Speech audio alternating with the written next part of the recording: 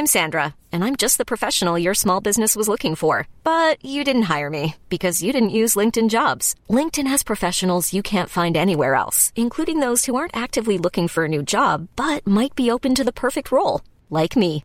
In a given month, over 70% of LinkedIn users don't visit other leading job sites. So if you're not looking on LinkedIn, you'll miss out on great candidates like Sandra. Start hiring professionals like a professional. Post your free job on linkedin.com/achieve today.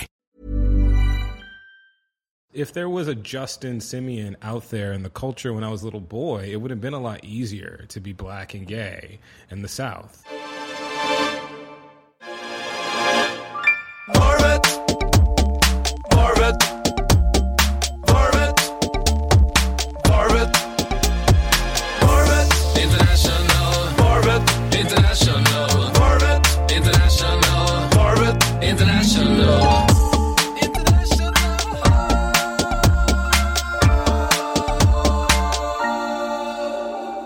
Hello, this is Christopher Triumph. I'm back with another one of those fine interviews that you've hopefully grown so fond of. And speaking of which, thanks ever so much for this response after the last episode, the one with Noel Gallagher. Keep it coming. And I hope you know where to find us. If not, check out varvetpod.net. But enough of that now. Time for something completely else. You're listening to Winchester University's only college radio station. Dear white people, the minimum requirement of black friends needed to not seem racist has just been raised to 2. Sorry, but your weed man, Tyrone, does not count. Justin Simien is a young American filmmaker. He was born in Texas, but he's living in LA. And what you just heard is a sound clip from his first movie, Dear White People. The reception of his movie that premiered in Sundance last year has been rather fantastic, and he's also already been given a couple of awards for this movie, both at Sundance and at the San Francisco International Film Festival. And if you want to see this trailer, download the Acast app and you can catch it by a click in the app. And if you're already listening via Acast, congratulations. Anyway, although Justin did have a great debut film, and this is basically what he's famous for so far, the interview that you'll hear in a few moments came to circle around many other things in life, as life, death, faith, and so forth. And if you think there's a lot of background noise, that might have to do with the fact that it's recorded on an extremely hot day in Los Angeles, and we had to open the window. So, time to talk to the wonder child, the filmmaker, the auteur, Justin Simien. Roll the tape, please. As a sound check, maybe you can tell me how jet-lagged you are. I'm very jet-lagged. I feel like my soul is just entering my body in small doses. You just came back from Europe. Mm-hmm, yeah. Where have you been? Well, we opened the film in Paris, so there was some press and a lot of stuff going on in Paris and France for the film. And then I just kind of took a little mini Euro trip. I went to London for a couple days and then Amsterdam for a couple days and got on a plane for a couple days and now I'm back. So was this your first time in Europe? Not the first time in Europe, no. Stockholm was the first time in Europe, but first time to all of those particular countries. All right. Yeah. Okay. Yeah. How did you like it? I liked it very much. I mean, part of it was like I was there to work, so there was like some press to do. And the other part of it was just like getting to the trains on time and making sure that we saw everything and making sure we met up with our friends and all that stuff. So like, it's not like I got to like relax really, but it was cool to see all of these cities that I had never seen before, you know, in person. So yeah. I'd like to go, now I would like to go back and have a real vacation. And which town would you I'd go back to London. Yeah, okay. Before I went to... But I really enjoyed Paris and I really enjoyed Amsterdam, but I would go back to London. Why is that? That's such a crappy place. I think because... you think so? Well, yeah, but I don't know. I think because when I London feels very familiar and exotic to me. Like it's... it's basically the city that New York was based on, and I feel very at home in New York. So it felt like New York, but a lot more international. It felt like exploring like a part of New York I'd never seen before. It's funny with someone who says, like New York, but more international. Yeah, more so. I mean, because in London, I would literally hear languages, all kinds of languages around me, but like in the same place, everyone talking to each other, whereas in New York, you get the sense that people look different or from different places, but everyone is mostly speaking English unless you're in certain parts of it. So for me, it was really like, being in the melting pot, and the food was great, and I can understand the primary language. So, it was easier, I guess. Yeah. But Paris was gorgeous. I felt like I wasn't good enough for Paris. How so? Oh, just because it's just so chic. Yeah. It's just so chic. Everyone was very skinny and incredibly fashionable, and every meal had 3 or more courses, and it was such a to-do. London was a little more casual, and Amsterdam was just it was Amsterdam. Well, and for the parts of my listeners who haven't been there, what's that? Well, I don't know what it is. I was only there for 2 days, but what it was for me was a lot of drinking and a lot of coffee shops. which means I may or may not have had coffee there, and just kind of ambling around. We went to the Van Gogh Museum, which was like a piece of culture. I must clarify, a coffee shop, for the people who don't know, is a place where you buy weed, right? Well, where you can buy weed, but yeah. you can also buy coffee. That's where Justin Simeon goes to buy his weed when in Europe. Yeah. I actually, I didn't personally spend any money on the pot marijuana. I got a white coffee, thank you very much. But still, there was a lot of stumbling around Amsterdam. It was sort of like, it was also at the end of a very long trip. So it was sort of like, it was kind of where I like went to just fall apart a little bit, because I'd been gone for 2 weeks, and it was pretty constant, the traveling. We went to Paris, but we also went to Reims, and it was just, I felt like I was on a train or on a very long car ride pretty much every day. And so for Amsterdam, I kind of did nothing. We just sort of walked around Amsterdam and ate a lot and drank a lot. It's a fairly small town. It is very small, yeah. The lines for the museums are very long, but the town itself is very small. Yeah. You grew up in Houston, right? Yeah, Houston, yeah. Houston is a fairly big city. Very large and very, like, laid out. Like, it's sort of, it's kind of like Los Angeles in that it's very compartmentalized. Like, there's different parts of it that you wouldn't necessarily, go between if you live there. But it's a very large, sort of splayed out city and made up of different smaller communities. I have spent a night in Houston, Texas. I was staying at a hotel. I had a fantastic view over IKEA. Oh, okay. Yeah. So did that feel familiar? Did it feel comforting to you? Yeah, it sure did. No, but perhaps that says something about my ability at the time. This was 10 years ago. To find a good hotel. Yeah.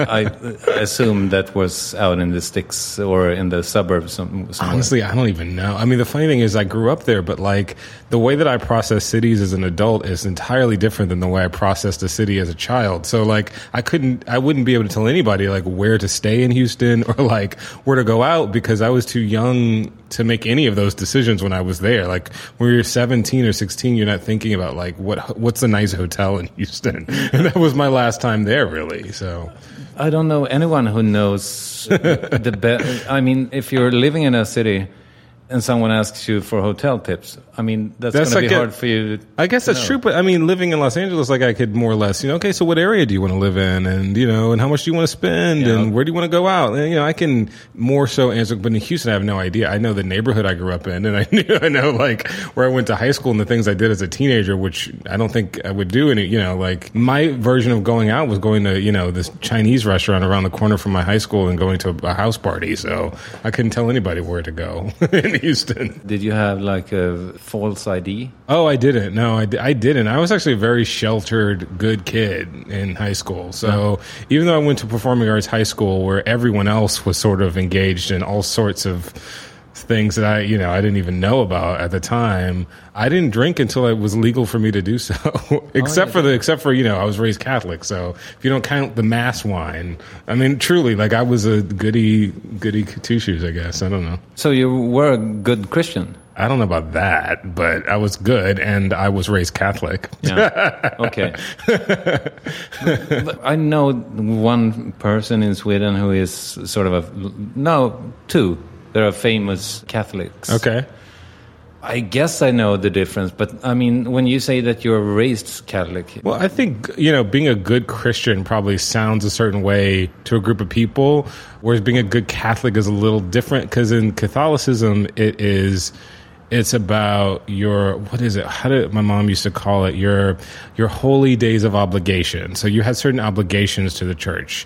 Going to Mass every Sunday is one of them. Going to confession is another, being confirmed is a piece of it. Doing your Stations of Christ. Like there's all of these like things that you should do to keep your soul out of purgatory. And I did some of them, I guess. Like I went to Mass every week, and I sang in the choir, and I was an altar boy for a little bit. Were you abused? I was not abused. Okay. But, I sort of lost interest. I lost interest in being a Catholic, I'd say probably like halfway through my teenage years. Well, that's fairly normal to lose interest in everything that you used to do, right? I guess so. I mean, some things like being a filmmaker, I've always wanted, and that just grew. But and being a spiritually seeking person, that never really changed. But I certainly felt disillusioned with being a Catholic. Do you still believe in God? I do, but I guess my definition of God is really broad now. So, for instance, like I'll have conversations with agnostics or atheists, and we're pretty much in agreement. I just choose to, I think of, the stuff that we can't explain as ultimately benevolent, and some people choose not to decide what the mystery is, But I guess if I have to put myself in a box, I would say I'm a Buddhist. I'm a practicing Buddhist. But, I think of God as sort of like the mystery, the stuff that we have too limited of a point of view to figure out yet. When did Buddhism enter your world? Buddhism entered my world officially right before I made the movie, actually. I had meditated for years, so I guess you could say that it started then. Meditation sort of derived from Buddhist teachings, at least what we call meditation here in the West.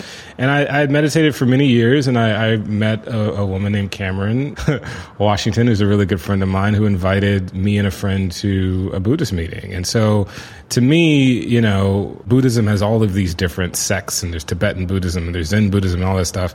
And then there's a popular part of it in the United States called Nichiren's Buddhism, and it's a chanting practice. So you chant. It's the one that Tina Turner did, and What's Love Got to Do with It? It's a practice of chanting. And so for me, the step from meditating to chanting was a very small step, and I noticed a big difference in my life when I started doing it. So I've been a practicing Buddhist since then. Do you go to temple?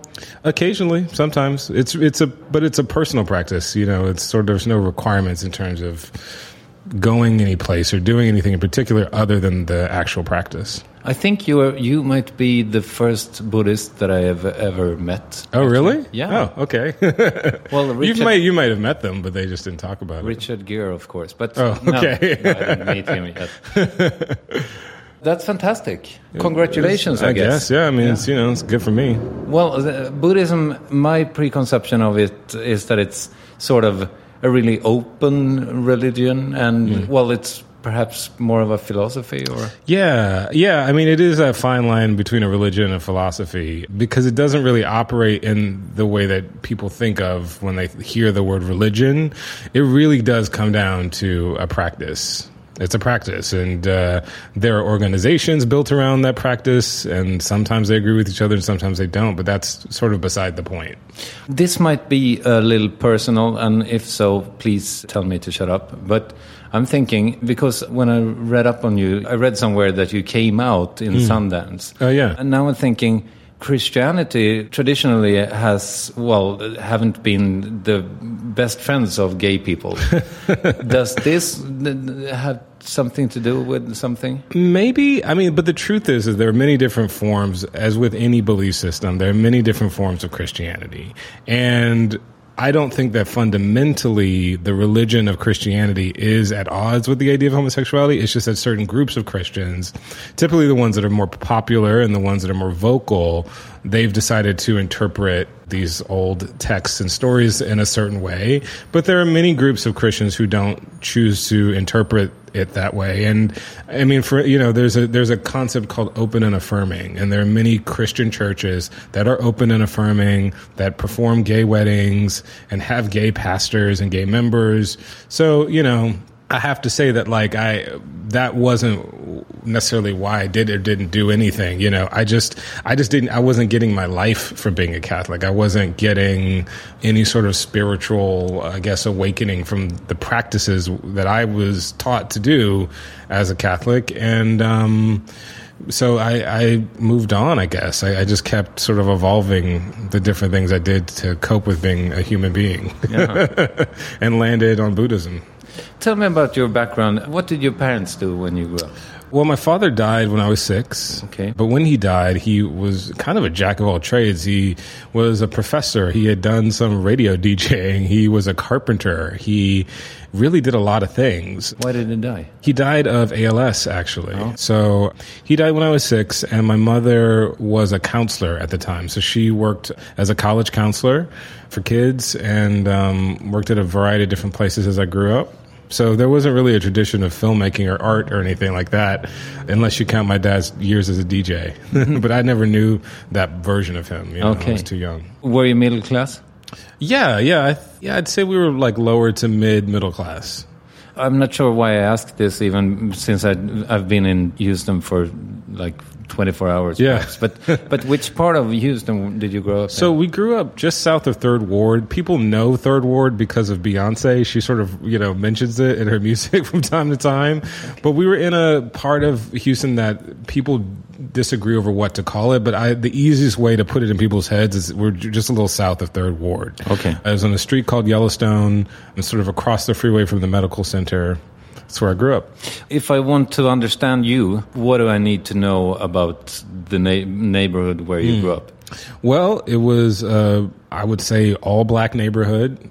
And I remembered, feeling very different from sort of like square one because, the way the school system works is you either go to your neighborhood school or you go to a special school. You get into what they call in Houston a magnet program. So since I could remember, what is that? Well, a magnet program is it's a special, I guess, qualification for school so that if you get into the school based on whatever the school's sort of specialty is, you can then be bused to that school as opposed to just going to the school in your neighborhood. Okay. So really, since as early as I can remember, I was always going outside of my neighborhood for school. And I went to Longfellow Elementary School, which is a performing arts elementary school. So I always felt like a part of, but kind of separate from my neighborhood. And when I hung out with kids and stuff, it was kids from school or my family, only occasionally kids from my neighborhood. So I talk about sort of being in between the worlds a lot as inspiration for my film, and I think that really began for me as a kid. Yeah. How come you chose, or your parents or mother chose to put you in such a creative? Both of my parents were, in a sense, educators. My father was a professor, and my mom was a counselor. They wanted the best for me in terms of, my education level. So, I think that it was just about getting me the best education they could get me that was affordable, frankly, without putting me in like a private school or something. And Longfellow, I don't really remember exactly what the criteria was, but I think it was just one of a few different schools that we applied to go to. And I think, when I was all of 5 or 6 or however old you are when you start going to elementary school, I think my mom just asked me, which one do you want to go to? And Longfellow seemed fun. So I went there. Yeah. And it was performing arts, but it wasn't like a strict.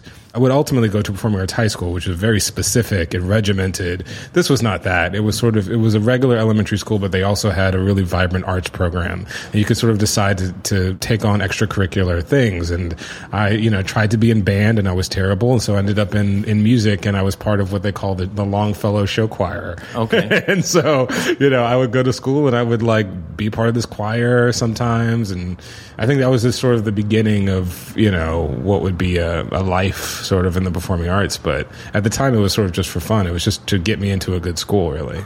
Did you play an instrument? I tried, but it didn't work out. Okay. But if you had to choose one instrument that you...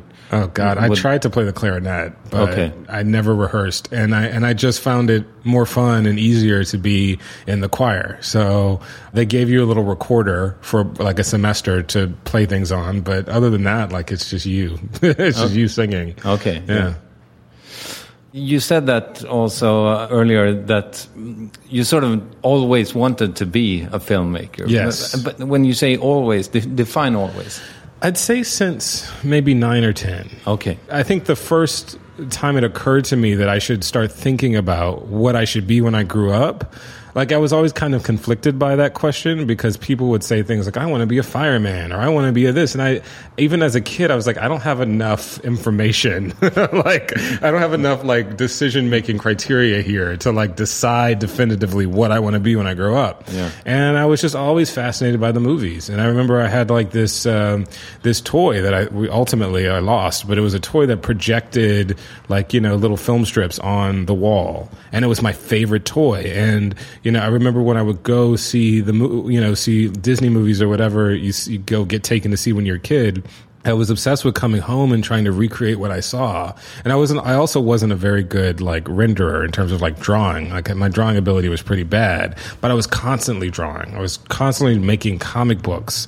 And looking back on it, I was trying to tell stories visually. Like, but I didn't know what that was called. And I literally remember sitting in my living room and I was watching TV. I don't know what I was watching, but it just occurred to me, like, it must be someone's job to make this stuff. It's got to be someone's job to make this stuff on TV. Like, that's got to be one person's job. And I didn't know what that was called.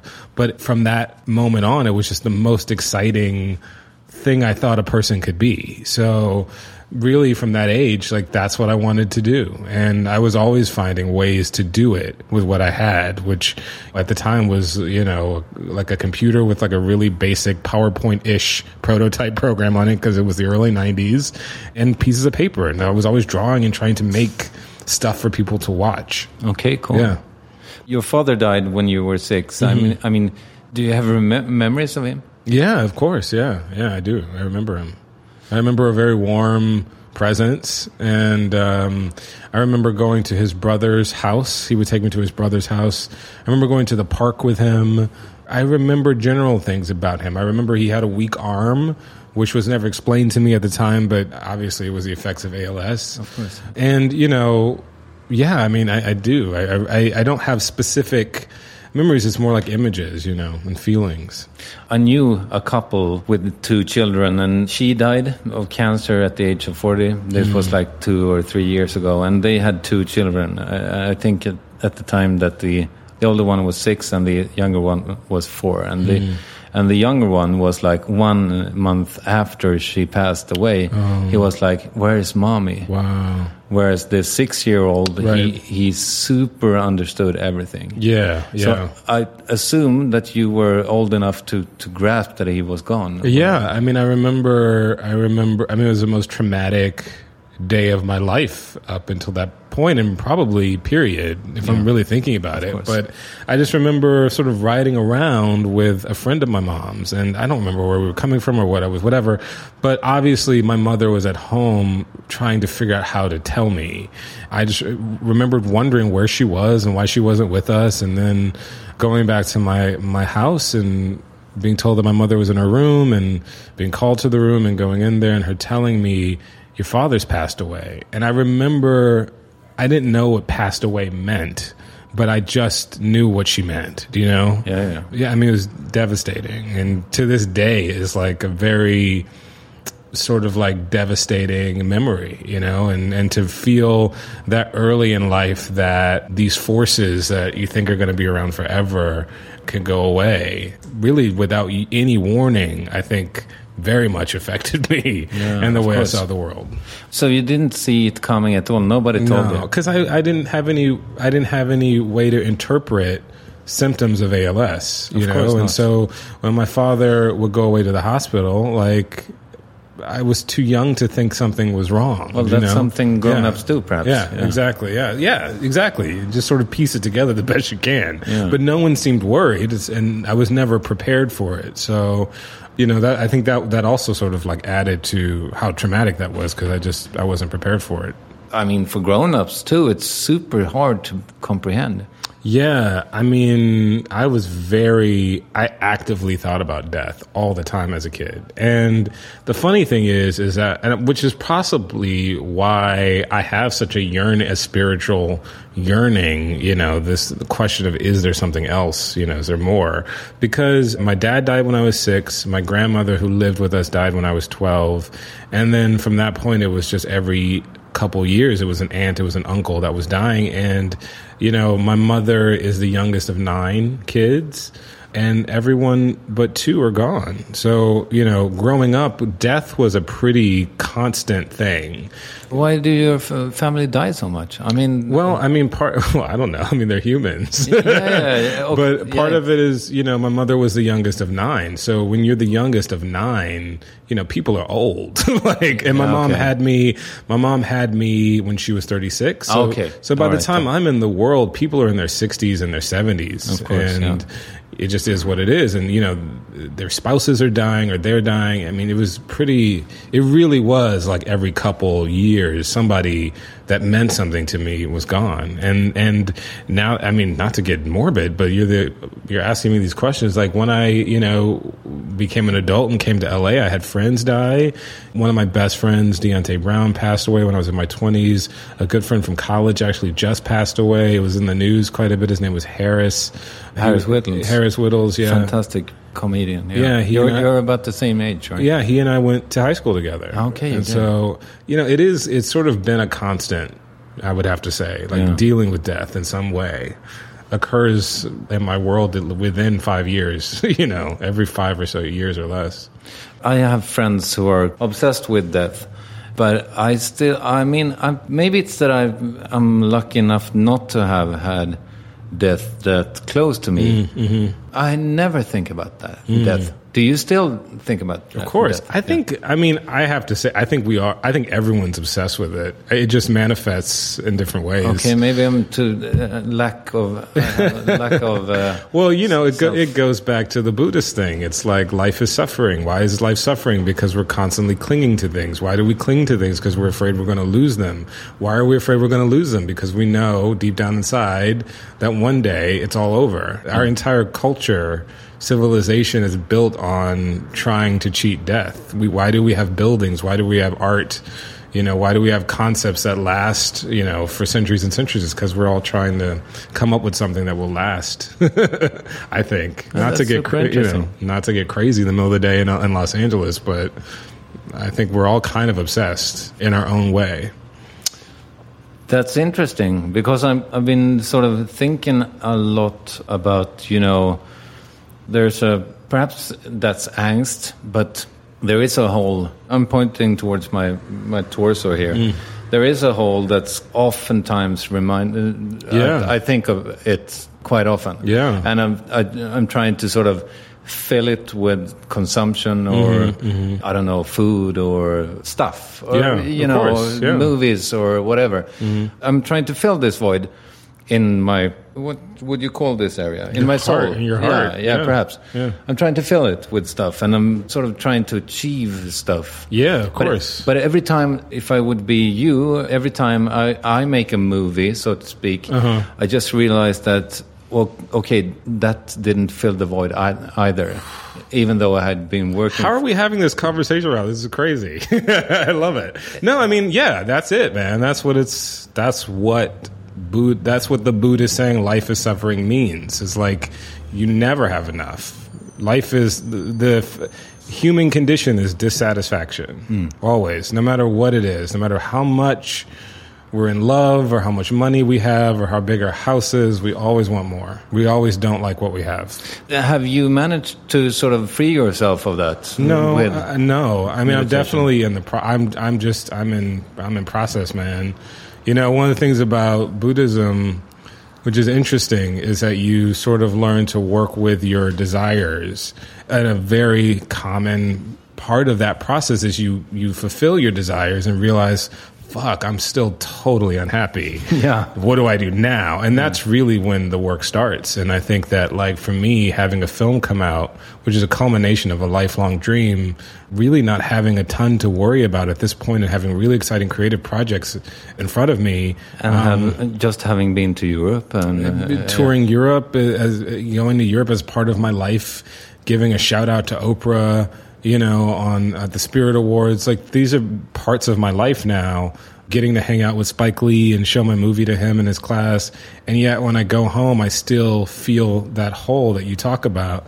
This is why so many artists, I think, bad stuff happens to us, because like, you kind of want to think that, like, the more you do your purpose and the more you follow your art and your passion, that the happier and more fulfilled you'll be. But that's not necessarily true. I was born to do this. It's the only thing I should be doing, but that doesn't mean that, like, it fulfills me, I guess, in a way that, I hoped it would, or think that I don't think it ever will. I don't think anything will. Because, that's the American dream. That's the thing that we all buy into here, is that, like, eventually if you work hard and you achieve all of your goals, that you'll be happy. But that, I don't think that that's true. It's probably not. No, I don't think that Tom Hanks, for instance, or Oprah, just because they have $1 billion or the most magnificent job in the world, or the most fantastic Beverly Hills house. I'm not sure that Oprah is much happier than you and I. Yeah, I mean, I think she's probably doing all right. But Oprah is a kind of person who sort of, and I don't know her on a personal level like that, but she is a kind of person who has dedicated her life to a sort of spiritual quest, probably out of that. She was very successful and very rich very early in her life, and she could have gone a different way with that. How many people do we know aren't with us anymore because they went a different way, to fill that God-sized hole is what people in recovery sometimes call it. She decided to make, spirituality, and some people would say sort of like talk shit about that and sort of look down on that part of her career. But I think that's why it's such a big part of her career, because she's searching like all of us. I feel like she has figured a couple things out. Well, I'm just going to say that. I think she's a happy person. I don't know. She seems to be happy. But I'm not sure that anyone is happy. Oh, Jesus, this is getting dark. Yeah. No, sorry about that. We don't have to go down that road. No, this is refreshing. I'm glad that, like, you haven't asked me, like, when did you think of the movie yet? This is all good. This is a good conversation. Well, you know what? I'm sure we're getting there, but, Yeah, I would assume so. Yeah. But sometimes I did an interview yesterday with an actor named Mark Pellegrino. I had written tons of questions, and 1.5 hours in, I was like, I still haven't posed my first question. So we just went with it, and then it was like, so how's the career going? Good. Okay, thank you. Yeah. Thanks for your time, man. Yeah. Anyway, now 40 minutes into our conversation, and I have actually asked you a couple of questions. But okay. I just want to say one more thing. I would say that Harris Whittles was a genius. But I think to be a true comedy genius, or it doesn't have to be comedy, of course, but to be a creative genius, I think you have to really be in touch with that holy thing. Holy, not holy, but holy, thing in yourself. Well, you need something to motivate you. Yeah. And the idea that somehow maybe we can fill it up by doing whatever the next biggest thing is, I think oftentimes is a very motivating factor for artists, but it can be destructive because nothing's big enough, I love the story of Michael Jackson because first of all, I'm obsessed with Michael Jackson. And the reason why is because his life really does articulate the sort of failure of the American dream in a lot of ways. I mean, this is a black man, okay, growing up during the civil rights era, becomes the biggest star that we ever had, and it was never enough. My favorite story about Thriller is after Thriller broke every conceivable record known to man, they asked him, well, what do you want to do next? Do you want to just do like a cover album? Do you want to just take it easy? He was like, no, Bad's going to sell 100 million. He was like, it was never enough, and it produced all of this great work, and he obviously dealt with a lot of tragedy and sadness despite the fact that he was so successful and really achieved the American dream in every possible respect. And he had, I would assume that his hole, if you could like make a photograph of the hole in his soul. Hiring for your small business? If you're not looking for professionals on LinkedIn, you're looking in the wrong place. That's like looking for your car keys in a fish tank. LinkedIn helps you hire professionals you can't find anywhere else, even those who aren't actively searching for a new job but might be open to the perfect role. In a given month, over 70% of LinkedIn users don't even visit other leading job sites. So start looking in the right place. With LinkedIn, you can hire professionals like a professional. Post your free job on linkedin.com/achieve today. Millions of people have lost weight with personalized plans from Noom. Like Evan, who can't stand salads and still lost 50 pounds. Salads generally for most people are the easy button, right? For me, that wasn't an option. I never really was a salad guy. That's just not who I am. But Noom worked for me. Get your personalized plan today at Noom.com. Real Noom user compensated to provide their story. In 4 weeks, the typical Noom user can expect to lose 1 to 2 pounds per week. Individual results may vary. I would assume that it was sort of bigger than his Maybe physical so. person. Possible. I'm not sure. And then the thing is that like it gave us Thriller and Off the Wall and Bad and Dangerous, and it gave us the moonwalk. So, and we really cherish those things, but those things came from pain. You know, it's interesting. Like our sort of like. But if you had to choose between him being alive and not having... Him being happy and us not having Thriller? Exactly. Oh, God, I don't know. I want Thriller, man. Because, you know, I'm an American consumer. And I love the work. I love his artistry. Yeah. I wonder if it's possible to do artistry on that level and not be unhappy. Mm. That's actually... I'm very curious about that. Just as a person in this earth, curious how things work, you know? Like, do you get Bob Fosse without... an addiction to barbiturates and smoking and drinking and dying of a heart attack too young? Like, do you get Bob Fosse without all that pain? I want to know. I don't know. But you seem to take care of yourself. I try, man. Yeah. I'm only on my first film, though. We'll see. Yeah. I'm trying to figure it out. Yeah. Speaking of celebrity and fame and success and so forth, I mean, it's been received extremely well, right? Yeah. Mm-hmm. Were you prepared for that? In some ways, no, because my best case scenario for the film and how it would be received would be that critically it would be well received, critically acclaimed, but that some audiences would be divided because my favorite films, that's exactly how it goes down, you know. They're polarizing. Well, you know, if you look at everything that Stanley Kubrick ever made... One, if you look at Do the Right Thing. Did you see the Kubrick thing on LACMA? Of course. I live down the street from LACMA, so I was there every weekend watching the films because I rescreened all of his films from the shorts, you know, through to Eyes Wide Shut. I was there every weekend. And so when I started getting flack for the movie, when people were challenged by the movie and were upset with me about the movie, I did have to have a moment where I reminded myself that's the kind of filmmaker that you want to be. Yeah. You don't want to be a filmmaker where everyone feels pacified and happy coming out of your film. That's not those aren't the people you look up to. That's not the artist that you want to be. So it did take me a moment, and I never really believed the good reviews. Like I never really took that in. You know, the stuff I take in is the negative stuff. Why is it like that? You are a Buddhist. You should be able to sort of deal with both. Well, maybe, 20 years in, I'll figure it out. A year in, I don't know, man. That's the way my mind is oriented. Well, it's like that for everybody. Yeah. You have to have more lunches with Richard Gere, man. I guess so. Maybe he's going to point it out to you how to sort of... No, but it's funny because it doesn't matter if you get like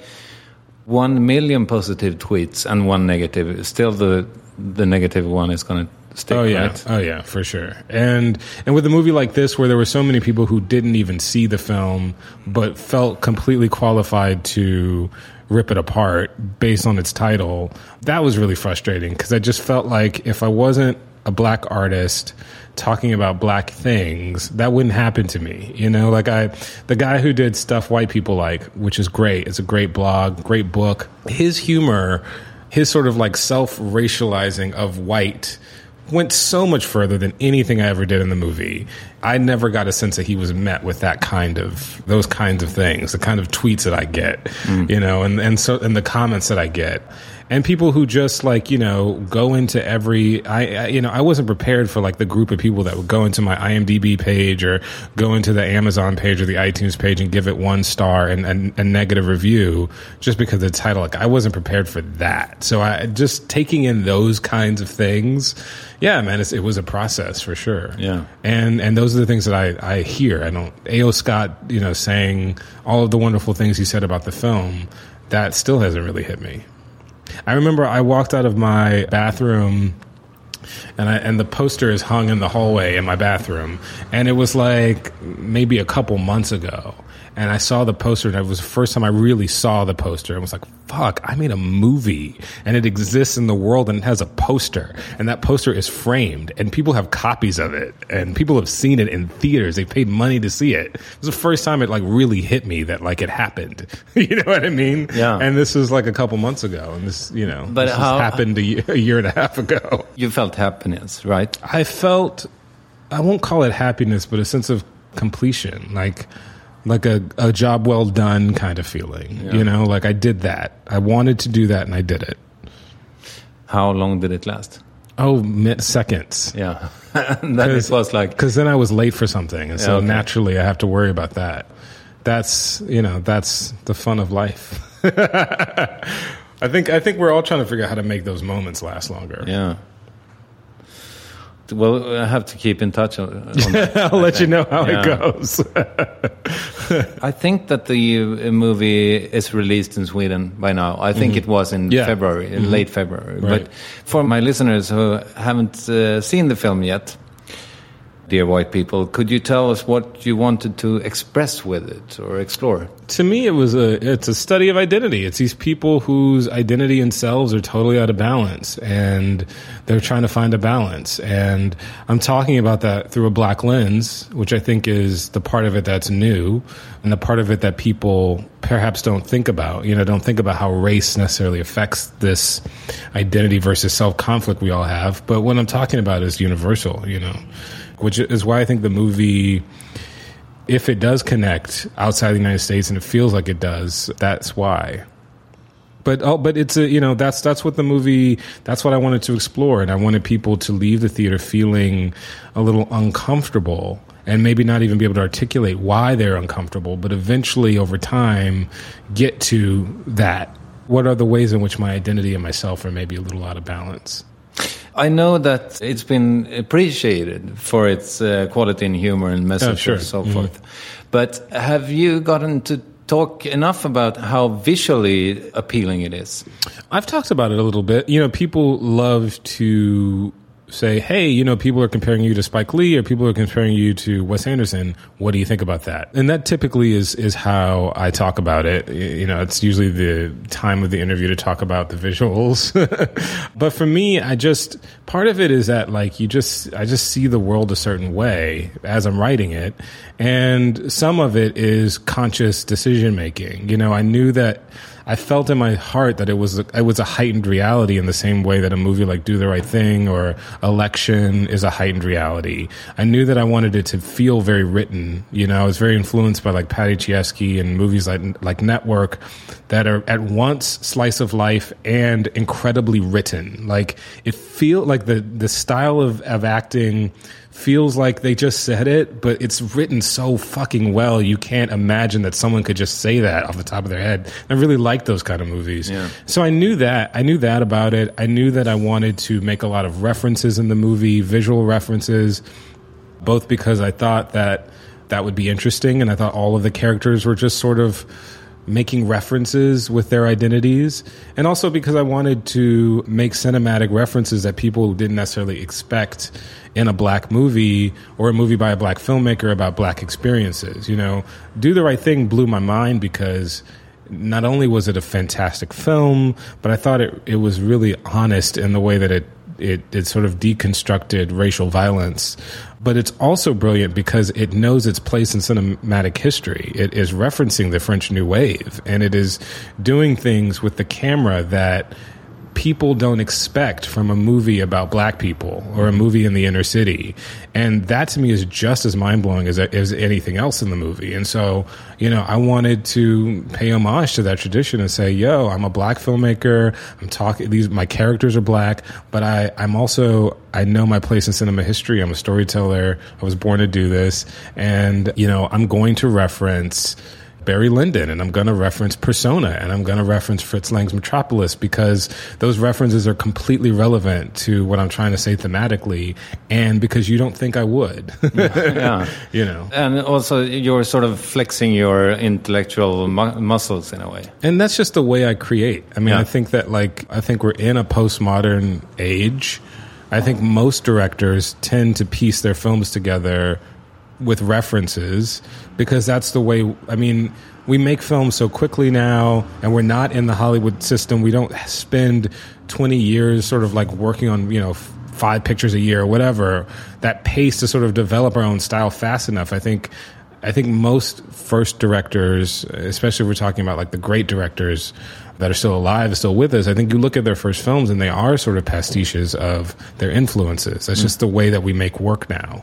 I know that you've mentioned, you said Persona, that's Bergman, right? Mm-hmm, yeah. In what way would you say that you sort of are influenced by him?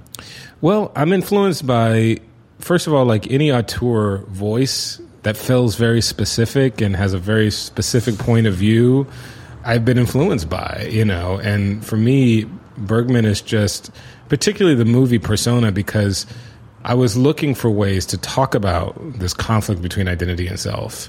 And he so visually poetically did that with that film in a way that kind of would be unacceptable now. If P.T. Anderson or somebody made that movie now, we wouldn't know what to do with it. Audiences wouldn't know how to see that film. You know what I mean? Critics wouldn't really know how to review it. The Academy certainly wouldn't know what to do with it. But because it was Bergman and because it was at time, we know of it as a masterpiece. We think of it that way. We see it in a certain way. And I think I'm just in awe of the fact that he was able to make a career of doing that with all of his films, The phrase that I took from Kubrick is that film should be daring and sincere.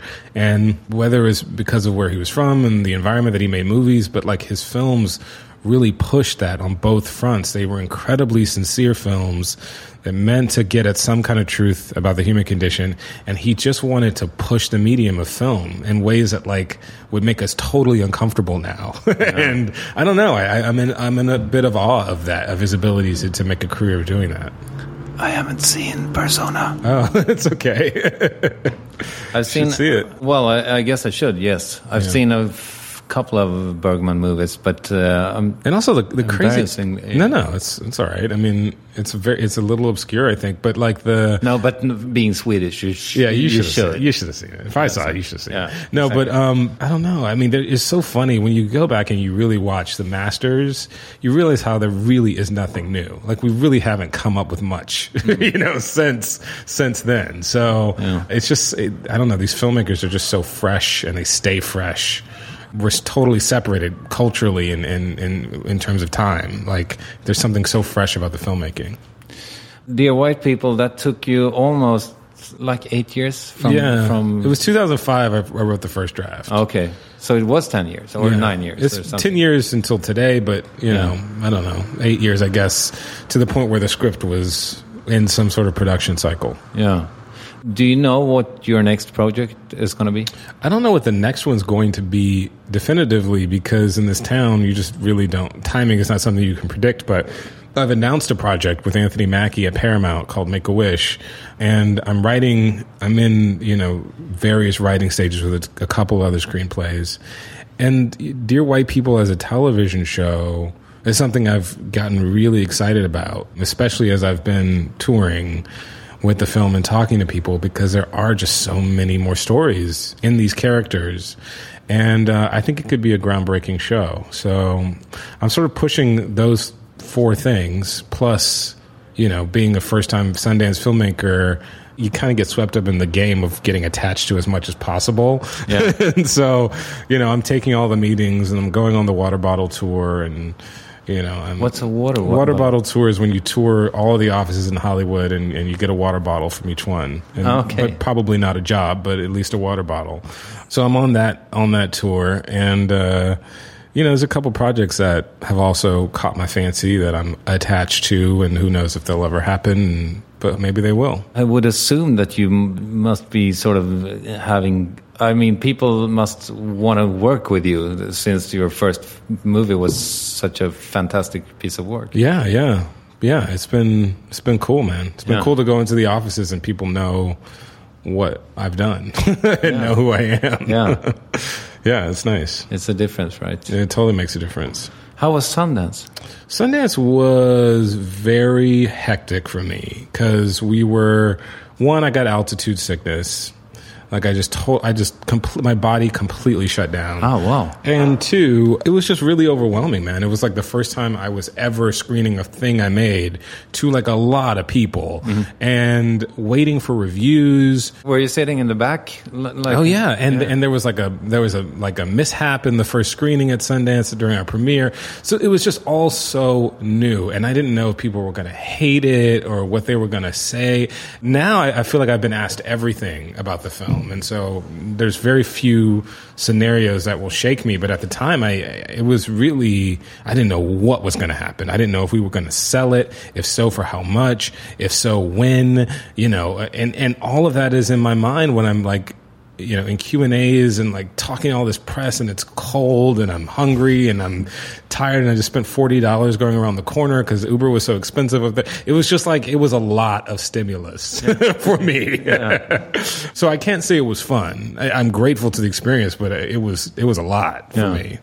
On your IMDb page, it just says like, if you click like trivia, there's one thing. He came out in Sundance. And can I ask you why?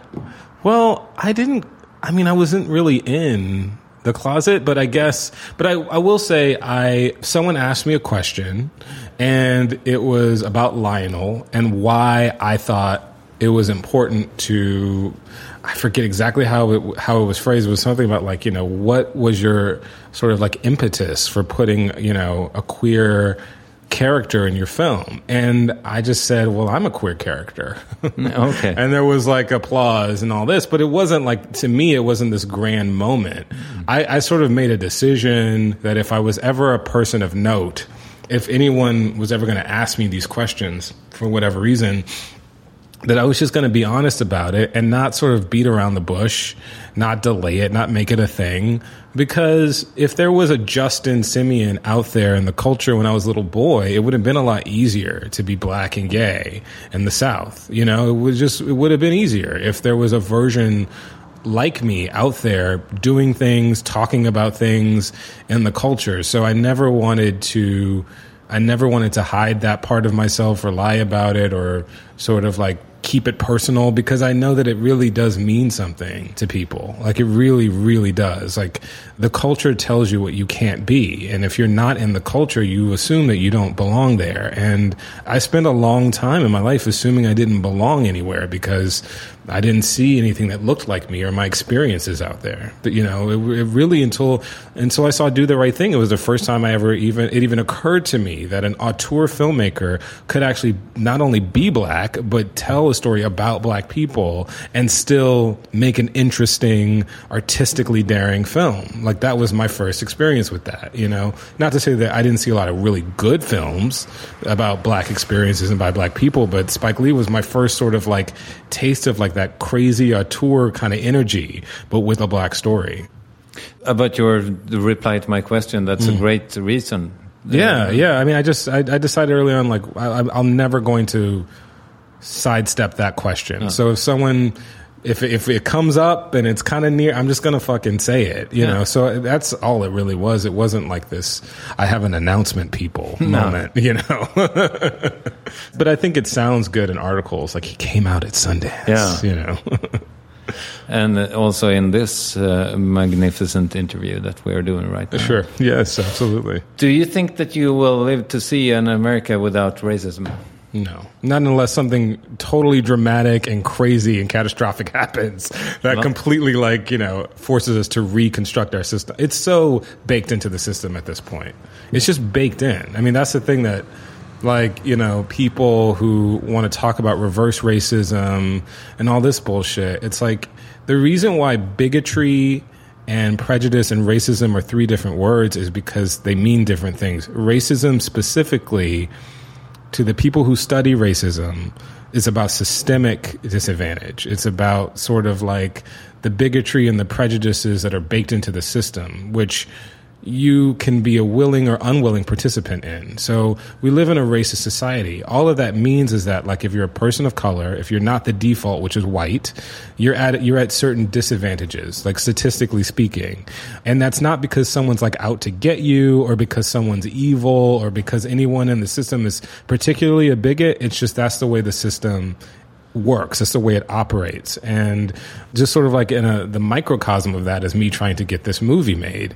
If I were a white filmmaker telling my experience of my life, there are statistically very specific ways in which it would have been a much easier process for me. Now, it's hard to get a movie made for everybody. And I'm not saying it was harder. I'm not going there. I'm just saying that, like, me telling the story of my college experience as a white person would have been easier. It would have been easier to attach meaningful talent. And I use the word meaningful in terms of like what investors would consider meaningful. It would be easier to make a case for the film in terms of the international scene. It would have been a slightly easier road if I had just wanted to make a great movie about white people. Yeah. And they both would have been hard, but I faced unique challenges because my cast was black and because I am black and because the story is about black people. But the fact that you've sort of made a Kickstarter project out of it, have you had like people follow you since then? Yeah.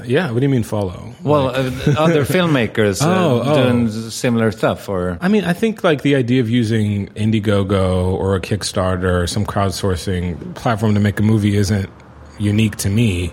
And I think honestly, it'll probably be harder for people coming up now because when something works in a certain way, it's hard to get it to work, you know, that same way again. And I think like, you know, there was like an article that came out about how studios are sort of like, you know, not terribly excited when they get the prospect of inheriting a crowdfunded project and all of this stuff. So I don't know if it's going to work the same way again for other people, but I have seen people be inspired by my film and my story. And what I say is like, you know, when people ask me, like, you know, what should I do? It's like, it's not about what I did.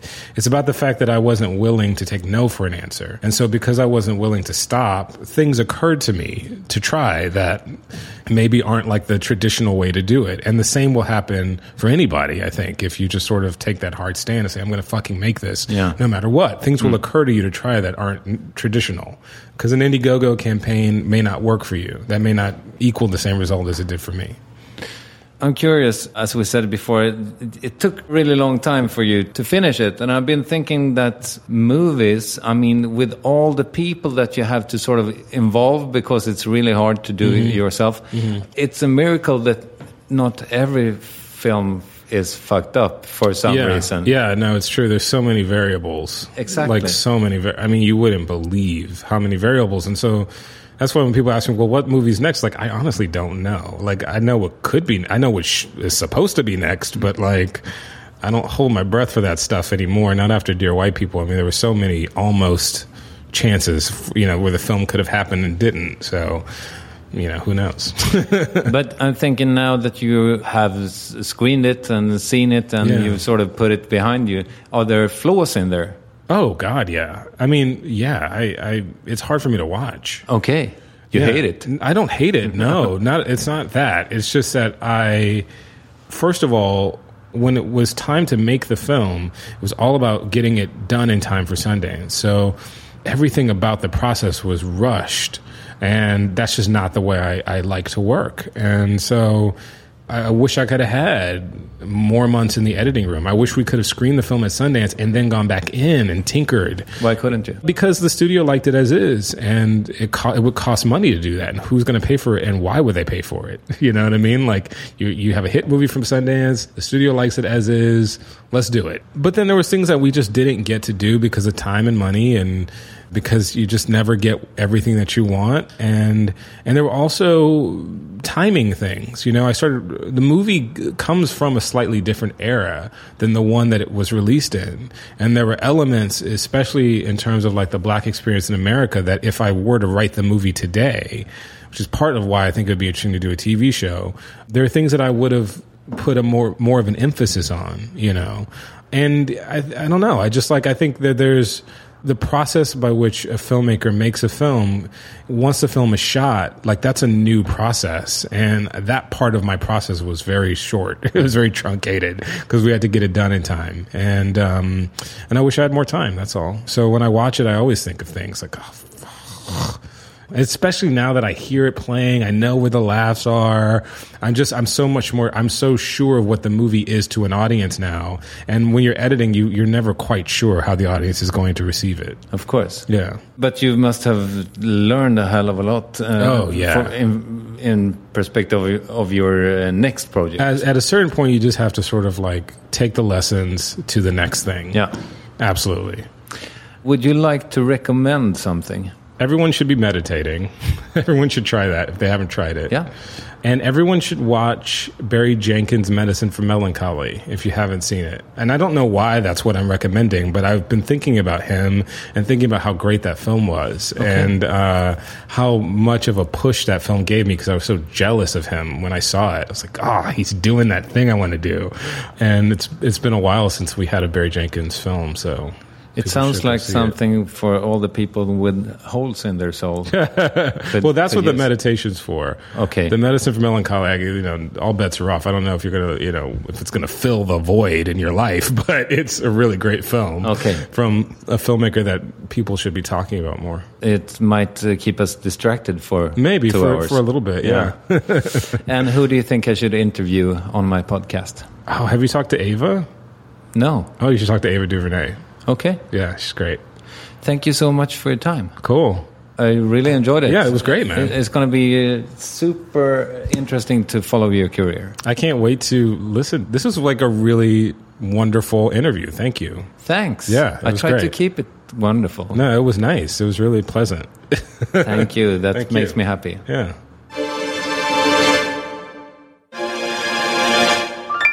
Justin Simien, such an inspiring person. I loved talking to him. And if you want to follow his future adventures, make sure to follow him on Twitter. He is JSIM07, JSIM07. And go see his movie, Dear White People. Oh, and I almost forgot to mention that we got to use a great space for this interview. It's a place called Auster, and you should check it out if you're in downtown LA or online. Their address is auster.co, AUSTERE.co. And ours is varvetpod.net. Go check it out. And thank you for listening. Thanks Lovisa Olsson, the editor. Thanks Christina Jörling-Biro, the producer. And thanks Acast for the distribution. I'm Christopher Triumph. I'm Varvetpod on Twitter. Talk to you soon. Bye-bye. Ever catch yourself eating the same flavorless dinner 3 days in a row? Dreaming of something better? Well, HelloFresh is your guilt-free dream come true, baby. It's me, Keke Palmer.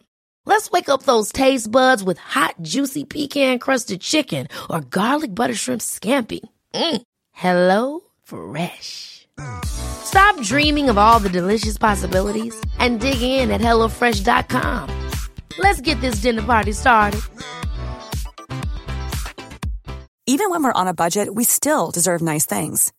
Quince is a place to scoop up stunning high-end goods for 50 to 80% less than similar brands. They have buttery soft cashmere sweaters starting at $50, luxurious Italian leather bags, and so much more. Plus, Quince only works with factories that use safe, ethical, and responsible manufacturing. Get the high-end goods you'll love without the high price tag with Quince. Go to quince.com/style for free shipping and 365-day returns.